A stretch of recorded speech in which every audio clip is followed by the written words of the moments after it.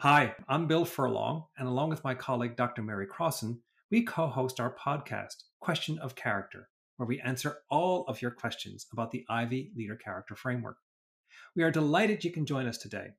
And remember, if this is the first time you've heard about leadership character, we'd suggest you listen to episodes 1 and 2. They're kind of like a leader character 101A and B, and that'll give you sort of the basics and the kind of the foundations of the Ivy Leader Character Framework. And I think it'll make this podcast and this episode and other episodes easier to follow. And I think you'll get a lot more out of it as well. So now I'd like to introduce you to my co-host. She's a distinguished university professor at Western University, teaching at the Ivey Business School in London, Ontario. Her research has been widely published in some of the world's most prestigious academic journals, and she's also the author of the book Developing Leadership Character.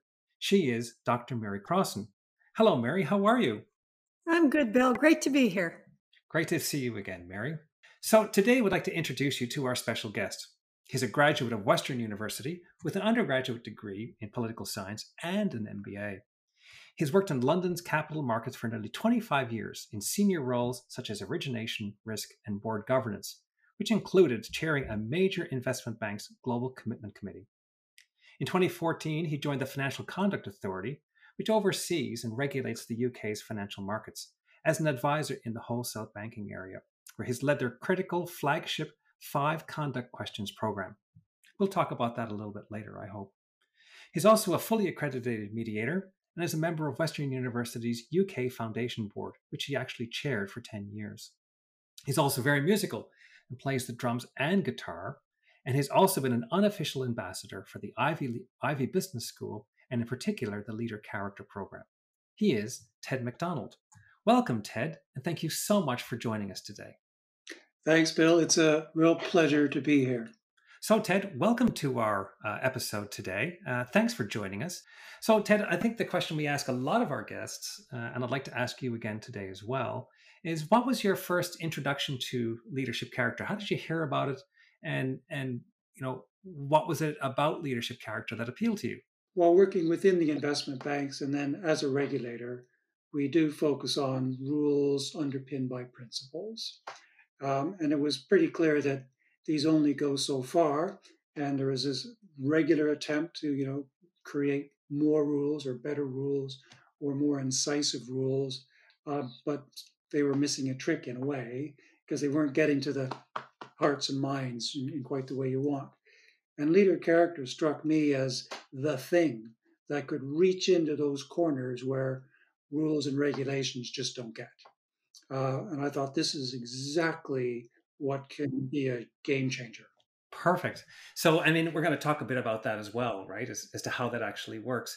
Now, before we get maybe a bit further, and I was a regulator once myself, I mean, I think we want to provide some sort of a disclaimer today around the nature of your comments, or really more your own personal comments and not those of the FCA. Is that right?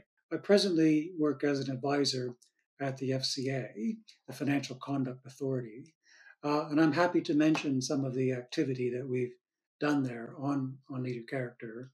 And I do have to say up front, though, that whatever I say today is 100% TED and not the Financial Conduct Authority policy in any sort of way.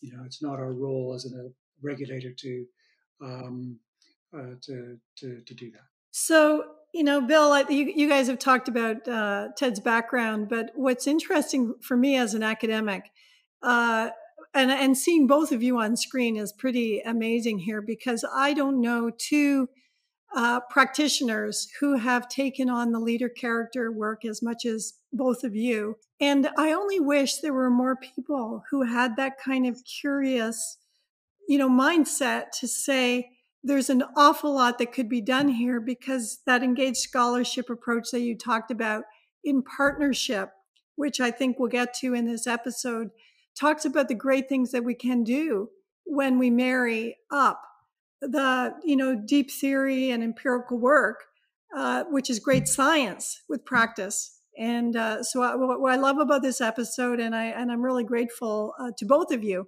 for the efforts you put in all of these years. So it's really fun to do this episode.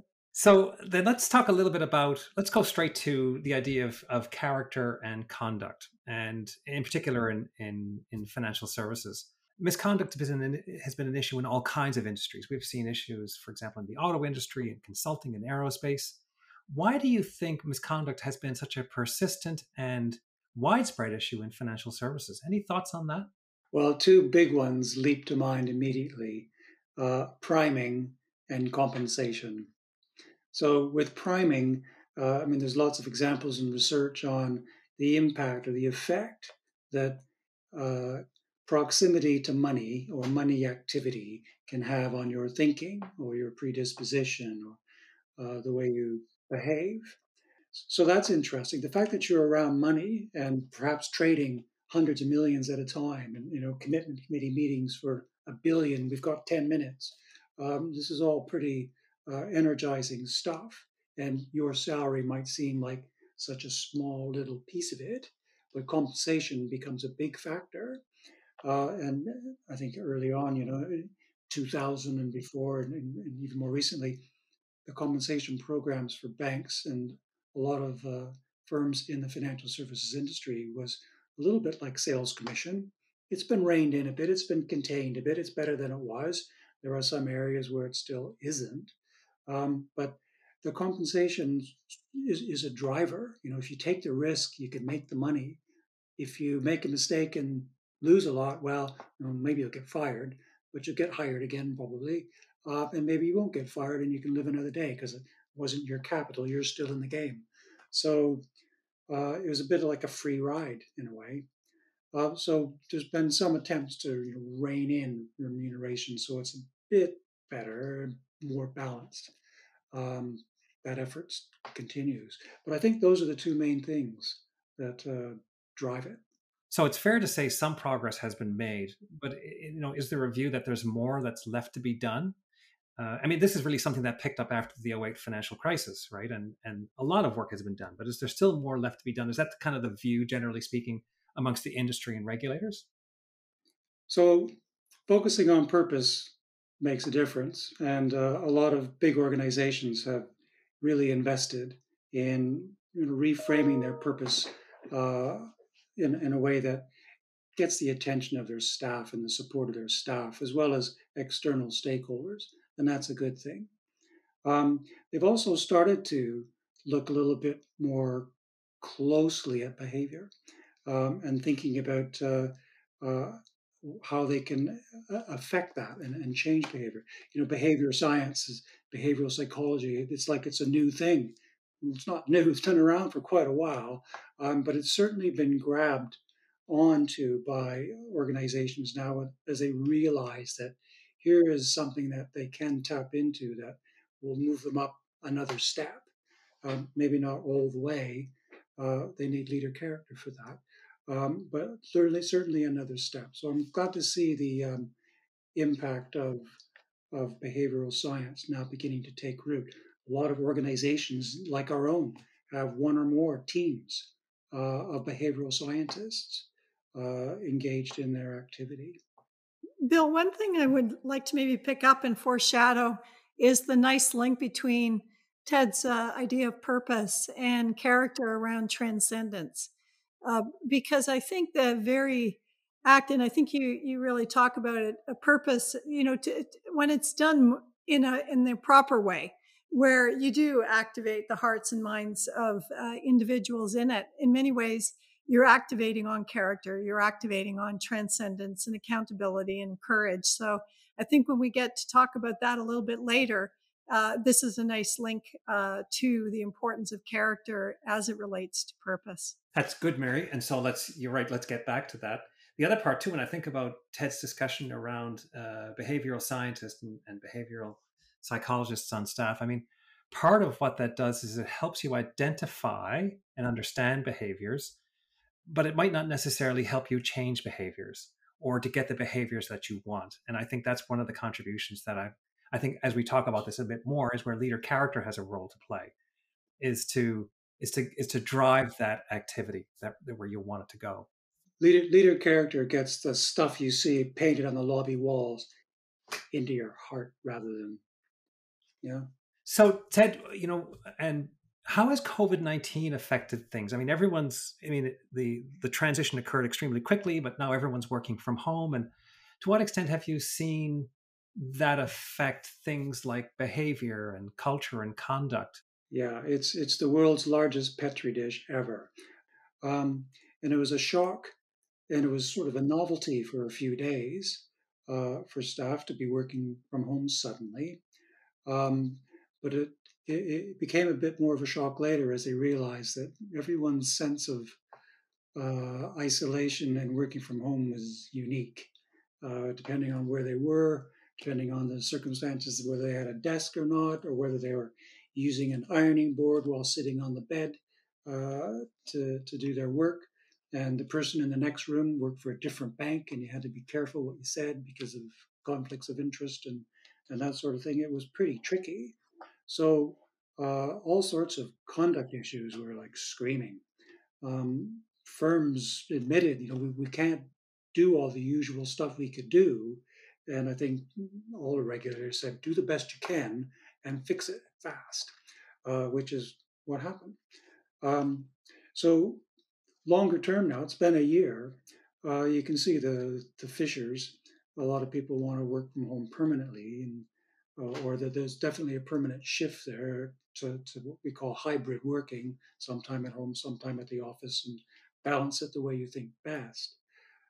But one of the good things that came from all this, from a culture and chronic point of view, was the focus of attention on well-being, where management realized they really do have to pay attention and get this right. And the degree that people actually cared, their sense of humanity came out naturally for like, oh gosh, the situation some people were in. So, that was that was helpful.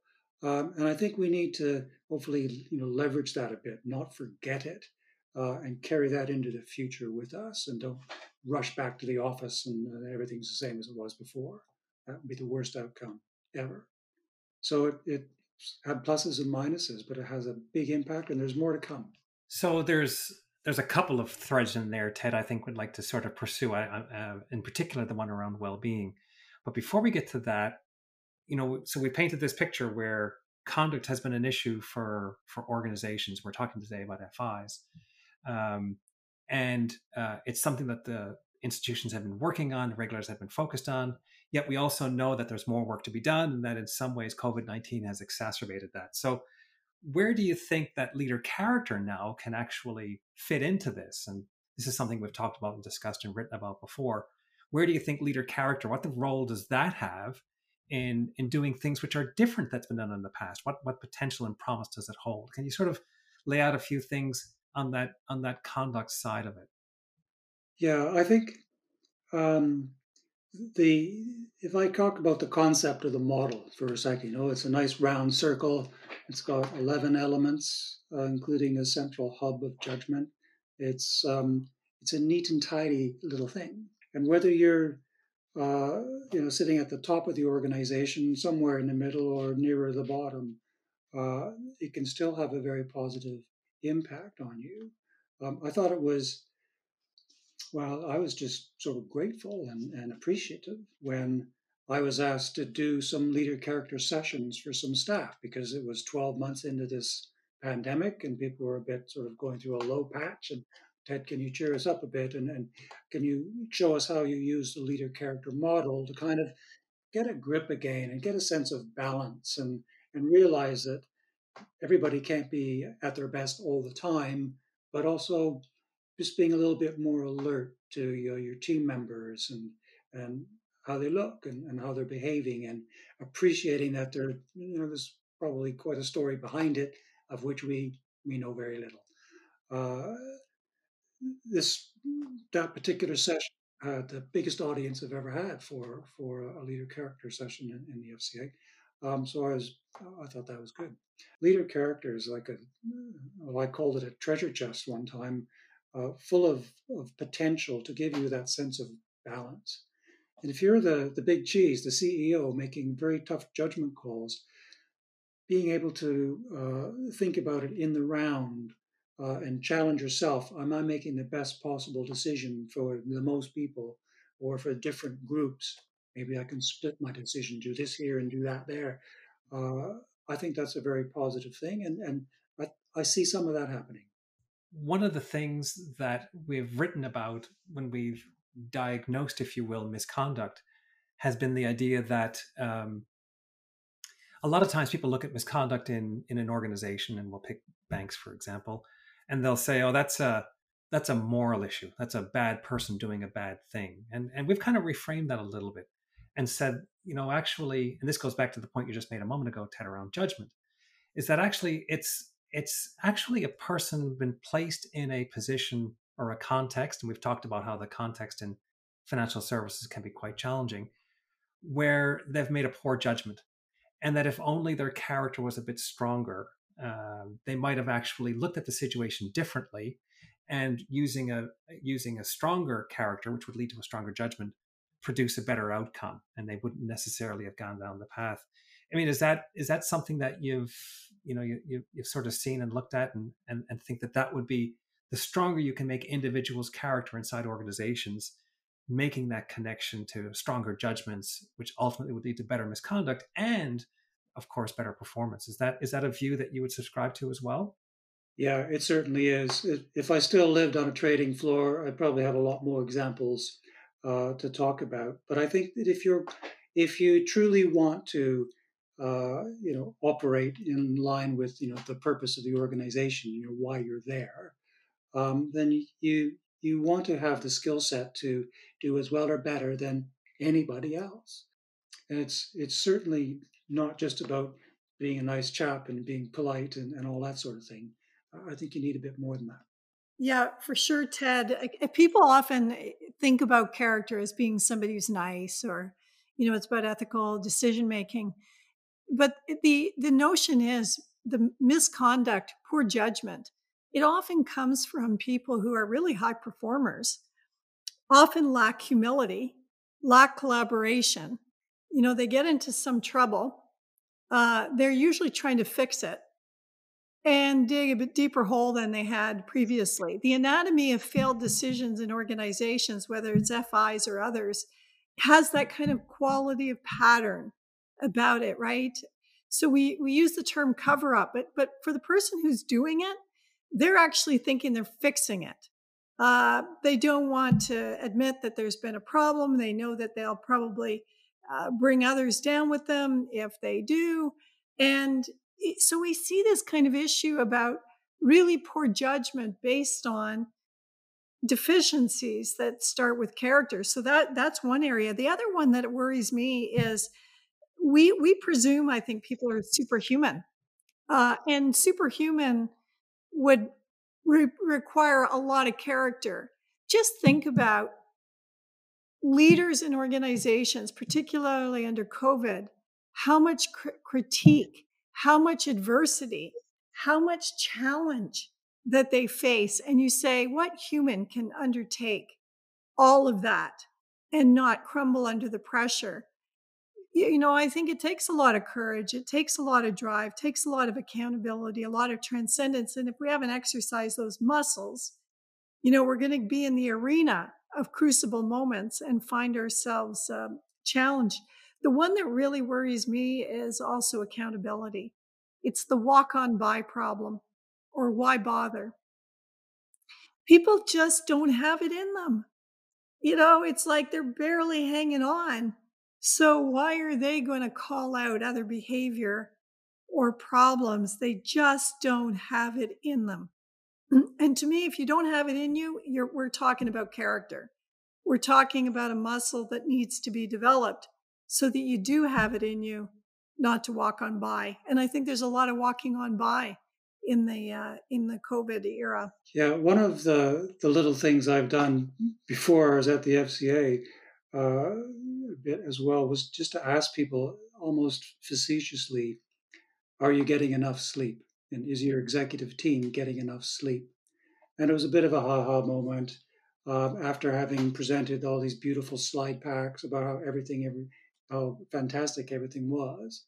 But it opened up another discussion on, yeah, if you're really tired, stuff goes out the window, and you do make the mistakes. And oh gosh, and well, what mistakes would you make if you were cold, wet, tired, and hungry? And that tells you a little bit right away, but that might be an area for development for character. Look at your teams, where might they come apart? And once again, that's pointing to potential areas. And I think, in an industry like financial services, where it's 24 hours a day, go, go, go, drive, drive, drive, a lot of people are in at 5 and home at midnight. I'm not just talking about the juniors we read about in the paper these days. I think the sleep question opens up the discussion, which takes you to leader character deficiencies. I was just going to pick up, Ted, is that, it's interesting. They do a lot of studies on sleep with surgeons to say, take it seriously because you're under the knife and you lose cognitive function. Why don't we take some of this seriously in other professions where decisions are just as lethal, where a lot of things that can really crumble as a result of it. So I think you're absolutely right.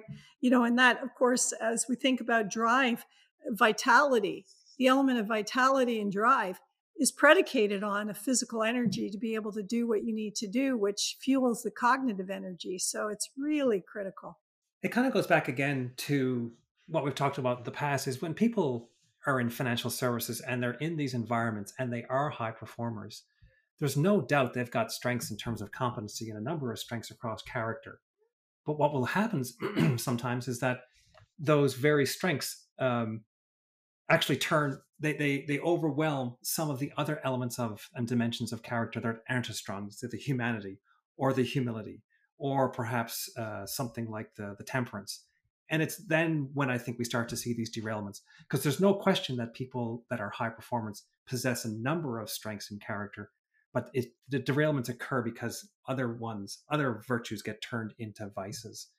And I think the idea of the framework is that you have to have, and what I think I find really helpful is that you have to have strength across all of the dimensions to make sure that you're actually acting in this balanced, holistic fashion, which includes things like well-being, but it also includes, pressure. It also includes making decisions under pressure. Yeah, I couldn't agree more.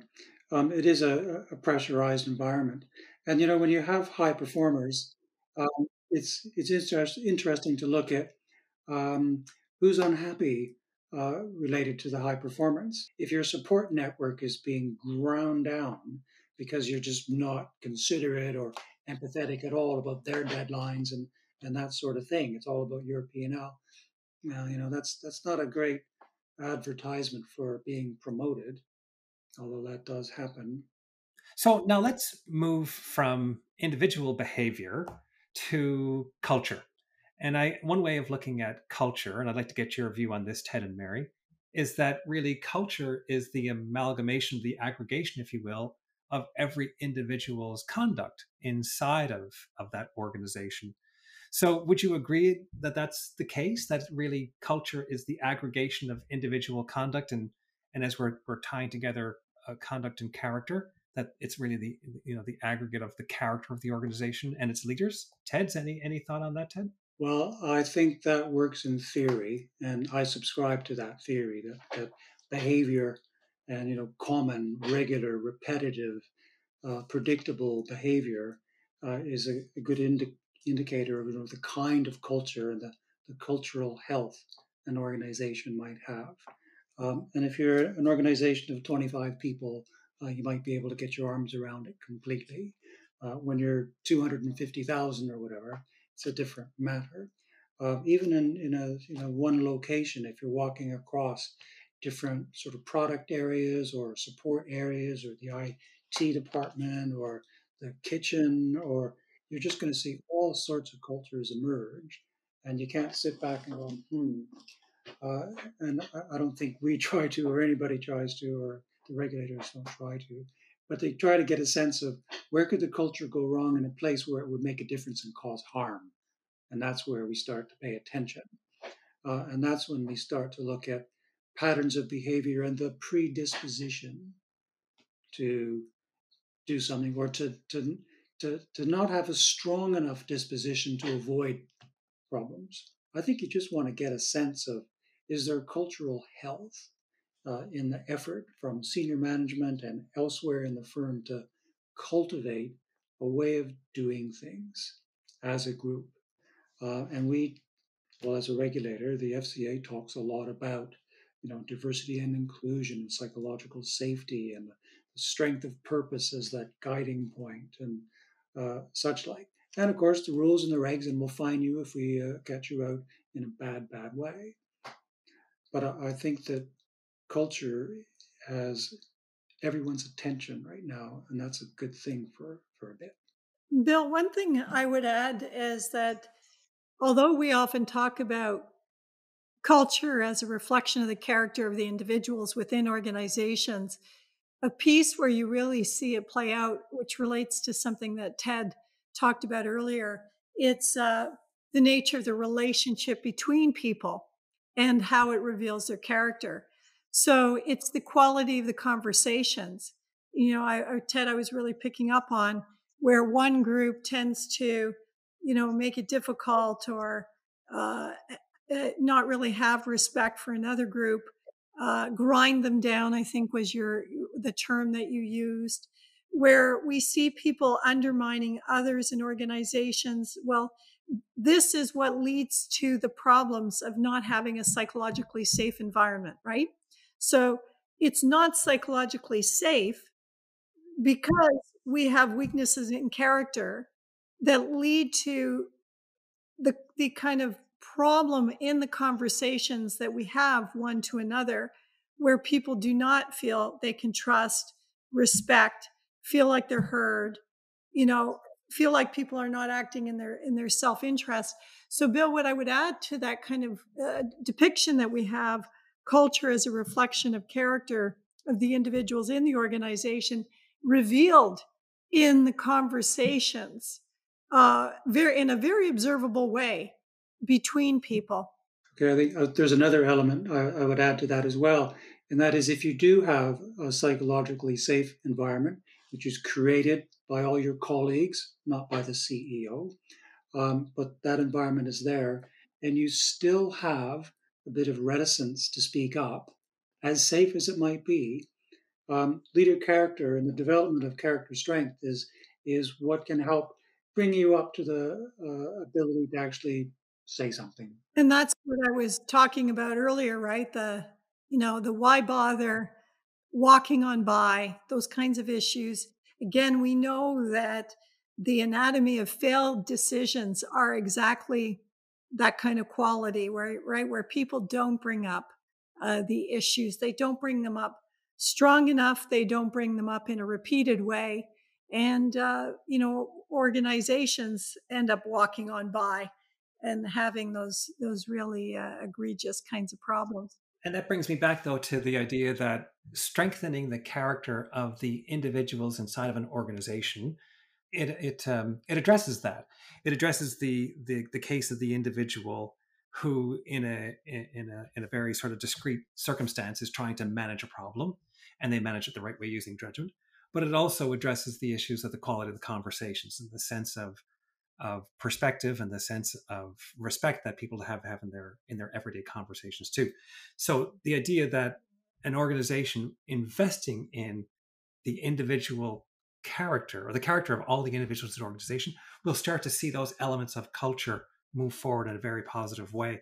I don't see how it could not do that. Am I wrong about that, or does that make sense? And is that what you've observed and seen? Yeah, that makes absolute sense. I've borrowed that curve of yours about behavior, where Nelson Mandela lives out on one end and people that belong in jail live at the other end. And we've spent a lot of time as regulators or compliance departments or legal departments, whatever, enforcing around the bad end. And regulators, of course, are interested in that, and catching breaches and fraudulent behavior, etc. But they're interested in the whole curve, in the sense that good people, if I can call it that, at your Nelson Mandela end of the curve, we don't want them to backslide. We want them to be fully and properly supported so that they stay at that end of the curve.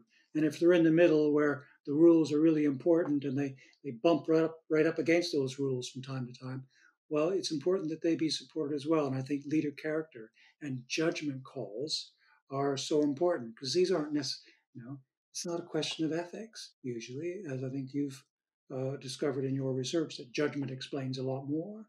And so I think that the leader character approach has a big role to play in the health of that leading front end of the curve, which is most of the people in the industry, as opposed to the determined fraudster, where no amount of leader character is maybe going to help. That brings us then to so what can be done? More practically speaking, we can sort of see the theoretical link and the conceptual link. What can be done? What has been done? What have you seen done? That are the kinds of things that do work in terms of addressing the culture. Because I think banks and FIs have really struggled with trying to change the culture over time. So, any thoughts, Ted or Mary, on what you've seen worked, or what the things that organizations should really start to tackle? Well, I've seen more progress on conduct than I have, say, on culture. Culture is much harder to take a view on. My main reference point for culture is making sure that people haven't let up on the effort, because you can never let up on that effort. That is a life, it's a job forever sort of thing. And we mentioned this past year in our latest sort of engagement report, Tone from Within. Fundamentally, it's about tone from within. You want individuals to develop a sense of character and ability to make judgments in alignment with their corporate purpose. And tone from within is what tone from the top is trying to encourage development of. It's better to know, it's important to know what you think and what you would do on your own, rather than second guess, what the CEO might do in this situation. Bill, I would say that until organizations start to grasp what it takes to develop character, they won't understand the problem of culture change, because it is such a it's such a deep piece of work to do, like exercise. If you want to go and put attention into your health, what fitness and nutrition looks like, and you exercise that on a daily basis, and you take wise counsel on the science of what that looks like. I don't think we've seen organizations take that seriously when it comes to character. So what we're trying to do is describe the behavior that we see, and assume that maybe if we put the right incentives in place, we'll get the right behavior. Kind of a Pavlovian, dog notion of humanity. It is absolutely insufficient to deal with the vexing problem that we're talking about. Even on the podcast that we did on equity, diversity, and inclusion, I said, we don't know how you can actually address that agenda without the apparatus of character to do it, because you've got issues of humanity and humility and justice and accountability that get you into core beliefs that can be quite fixed as to how people operate in the world. And so if you want to rewire the culture of an organization, you really have to take seriously the development of character of the individuals. And that is a pretty big task. Now, the good news, again, as somebody like me coming from strategy and the language of competitive advantage, that should be something of great interest to organizations, because it does create sustainable competitive advantage. When you have something that is difficult to do, but leads to lasting and enduring advantage and high performance, it's a pretty impressive area of investment. I'd like to follow up on that point of competitive advantage. When we first started talking about conduct with the industry, there was a lot of confusion, a bit of resistance, and what is all this about, and what do we have to do, etc. But the firms that understood it the best realized early that doing the job well of developing good conduct would be a competitive advantage. And they have left their competitors some distance behind. So I think that if they appreciate that character and character strength would give them a competitive advantage, then we'll be off to the races. So we've talked about um, how much benefit there is to organizations in terms of competitive advantage and outcomes if they invest in character at the individual level. Yet we've not seen, or we've seen organizations begin to take that process on. What do you think? What do you think maybe are the hurdles or the obstacles or the barriers that organizations sort of need to overcome before they start to do more of this engagement and leader character going forward? There's a great deal of enthusiasm whenever I introduce this topic and to a new group who see it for the first time, and then they might see me afterwards. But then, like, what do I do next, and how do I keep this going? And that's where maybe a little bit more help is needed to get it to bed down more, the follow through. Bill, I think the Virtuosity app is exactly that gap that we wanted to fill there, is to say, so what happens when somebody says, I want the program to be able to do this? That was the gap that we really wanted to fill with that. But, even without that, what I'm finding with organizations is a very simple matter of how can you start to put character in the foreground of discussions? So, for example, with Canada Border Service Agency recently, where they had an executive forum and they talked about what had happened and how they managed the last year in the pandemic. And they were describing and having, stories about what had occurred. Well, what I loved about what they did was they didn't focus so much on the what they did and how they did it. They focused on who they were to be able to, for example, close the border in 24 hours. What does that look like? Where you have to write the policy to be able to do that is still lasting today. And I think for organizations is that even starting on the path of understanding what character is, they can bring it in the foreground of conversation. And if I take it to the earlier point I made, now imagine in our conversations where they're going sideways and we say, all right, what's going on here? We're not bringing our best self to this conversation. Let's take a moment. Let's take a breath. Would be called temperance, right? Around that. Let's figure out why we need to get on the same page. Might be getting into areas of purpose around that. So when you start to bring character into the foreground, it becomes a tool that you can use explicitly in your own development, in the management of your conversations, and as we've talked about in other episodes, beginning to embed it in all facets of your organization. So I think, Bill, to your question, it's hard, but there are ways to do it. So I think that the tools that we're putting in place are getting us ever closer to being able to do it. Thanks, Mary. And that kind of brings us then a little bit to TED. We've talked a little bit about FIs and the oversight of FIs and how they can change it. You've had some experience with using leadership character in the role of the supervisor. Did you want to share that experience with us a little bit? Okay, a couple of things we did, several. So one of the first things we did was, as a regulator, we invited the CEOs of the top 20 global investment banks for a round table, as we do from time to time, and we sat them in front of you, Bill, and Mary, and a few others from Ivy, just to introduce the concept.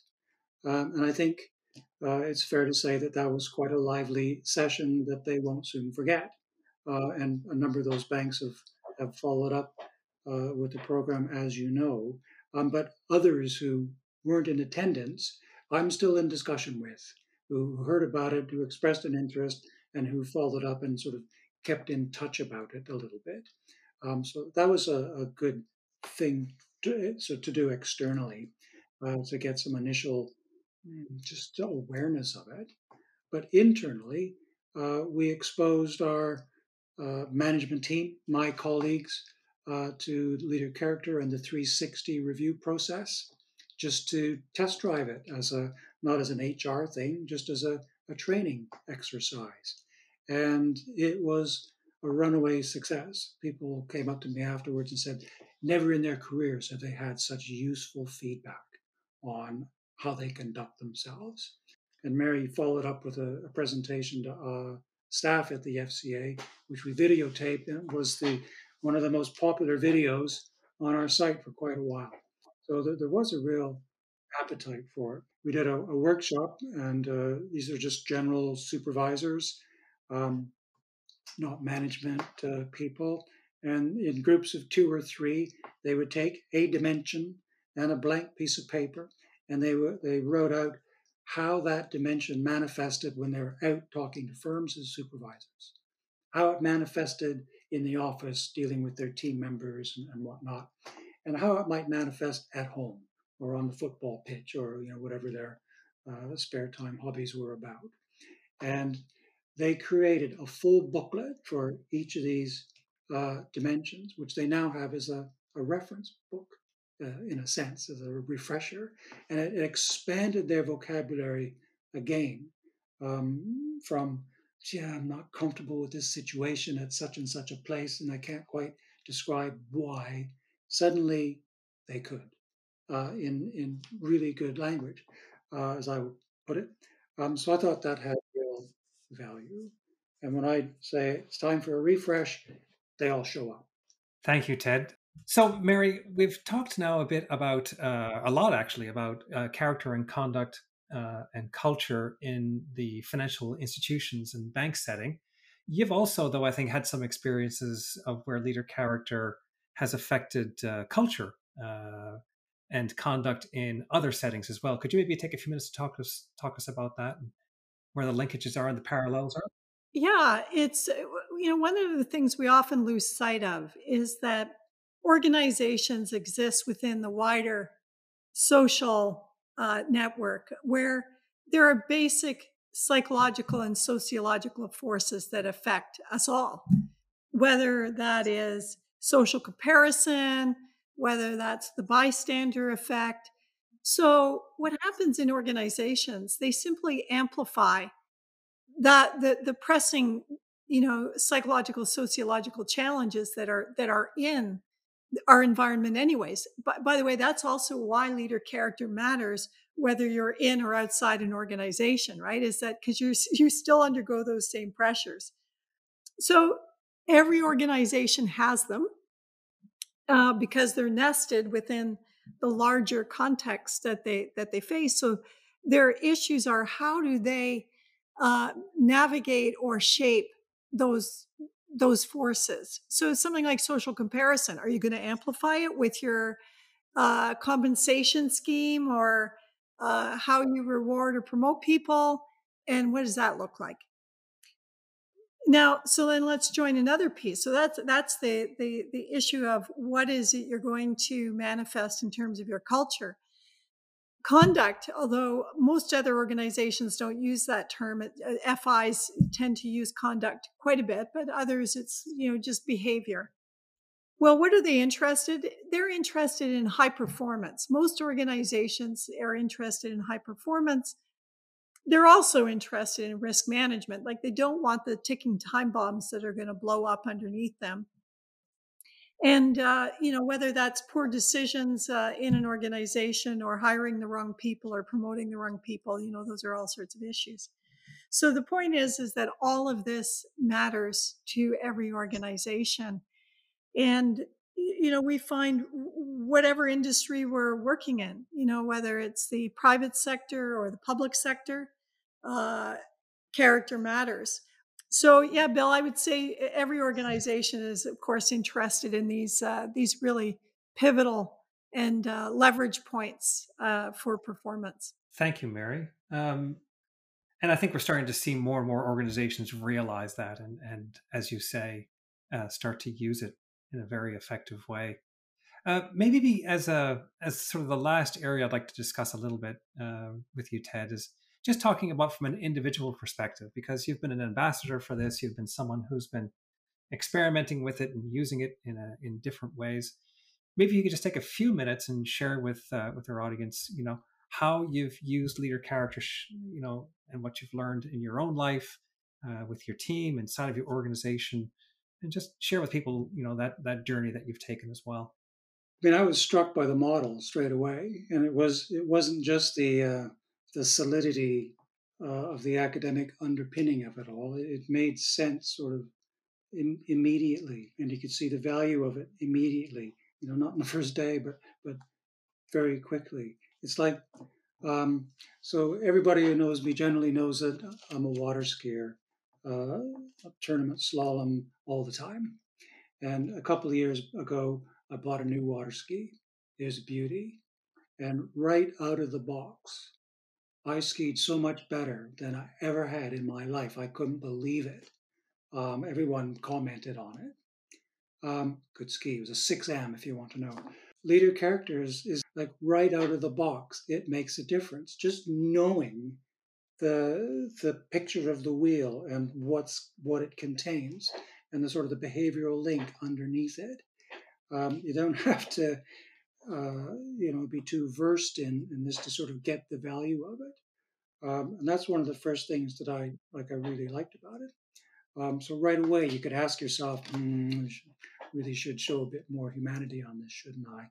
I should think about that before I respond. Or I've got a call where such and such a situation, I should try and channel a bit more of accountability, or perhaps it's courage, or whatever it might be. And it made just a little difference, just a little one. And gradually, you sort of do that more often. And I don't do it every day. I don't do it all the time. But occasionally I do it. I did it just before this webinar. And I think it's a really valuable tool that way. My whole family likes it. They understand it. We talk about it. Their friends talk about it. And it sort of mushrooms out from that. So you develop a bit of a wider discussion. So I really like that about it, that it's not some esoteric, you have to be inducted and pass the initiation ceremony kind of thing. It's just so basic. And valuable, immediately valuable. And other regulators, I mean, they're getting it. We had the pleasure of attending the New York Federal Reserve Roundtable with 25 regulators from around the world, all interested in this as they themselves move from just being prudentially oriented to prudential and conduct, and their efforts to try and encourage other regulators around the world to do the same thing. This is a model, and it's a discussion. It's a form of talking that enables people to sort of understand, to get it, and see the value of it. So I'm really encouraged about not just my own use of it, but my own ability to, or luck, to have helped initiate a number of conversations of this nature. Thank you, Ted. That's a great summary and a great way to tie up the conversation that we've had today. Mary, anything else you wanted to add? Well, I definitely want to reinforce the what I talked about at the very beginning, Ted. That not only have you embraced the work around leader character for yourself, but you've seen its wider scope, and you really have been an ambassador to try to create and foster the links to enable the conversations that need to be had. And this engaged scholarship approach, I think it's really an example of how academia and practice can work together to do really phenomenal things. And this is one of those areas that really merits that kind of quality of combination. So I want to thank you for your ongoing efforts in this area. It's been fantastic working with you. Well, I appreciate the words. Thanks very much, Mary. I felt like I slipped in the side door of your big effort, and I've been enjoying this ride ever since. And I'm not keen to get off this train. I think it still has a long way to travel. And, whether it's thinking about personal and, I keep it handy, or engaging with other firms and trying to get them to think about this a little bit more. I think of leader character, it's so versatile in how it can be used individually and organization. It's like the Swiss Army knife of individual and organizational development. No matter where you put it to use, it can add real value, whether it's complete transformation of your organization or just a slight tweak. It makes a difference. Thank you, Ted. So thanks again to you, Ted, and also to Mary. I think this was a great episode talking about how character, conduct, and culture all fit together within the financial services area and how that can be broadened and expanded to other areas as well. And some of the comments that Mary made, more generally speaking, around how culture and character are connected. There's lessons, I think, here for individuals, for people in HR, in the C-suite, for CEOs, and for regulators, all as a way to get at these very difficult issues of how do we manage conduct and misconduct, and how do we manage culture and culture risk. I think there's no question leadership character is this foundational building block that at the individual level, upon which individual conduct and culture, and as Mary was mentioning earlier, those cultural interactions that occur every single day. And it's a way to shape that in a very positive way. And that leads to, increased well-being and better outcomes right across the organization. So a big thank you again to you, Ted. I think this has been a fabulous episode. You bring so much to the discussion today and always have. I've been looking forward to, and Mary and I were planning this episode when we were first planning out all of the episodes, and we wanted to have you inside of our top 10. Again, thanks from Mary and I for all you've done to advance the adoption of leadership character across so many different sectors. The pioneering work that you've done, the positive changes that you've made in countless organizations and in countless lives. And I think those, again, as I've mentioned to other people that have really been pioneers here, I think these ripples will extend in positive ways for a long time in ways that you can't even imagine. We wish you best of luck, of course, in your future endeavors, and we will, of course, stay in close touch on that. And we'd love to have you come back sometime and maybe give us updates as to the progress that you're making in those different areas. So thank you again. I look forward to that. Thank you very much, Mary and Bill. So if you've liked what you've heard today, then please share with your friends and your colleagues. If you really liked what you heard today, then please consider subscribing to our podcast. We also have a website called questionofcharacter.com, where we'll post this episode and other episodes, and also any of the links that have come up in the discussions that we've had today. It's also a place where you can send us any of your comments, your ideas, and maybe even suggestions for future episodes. We'll also post links to the Ian O. Inatowicz Institute for Leadership at the Ivey Business School, where there's even more research, more articles, and information about the Ivey Leader Character Framework. So it's time to wrap up. Ted? Thanks very much, Bill and Mary. Good to be here, Ted, and looking forward to seeing you in person in the near future. Thank you both, Ted and Mary. Goodbye, everyone. Have a good day.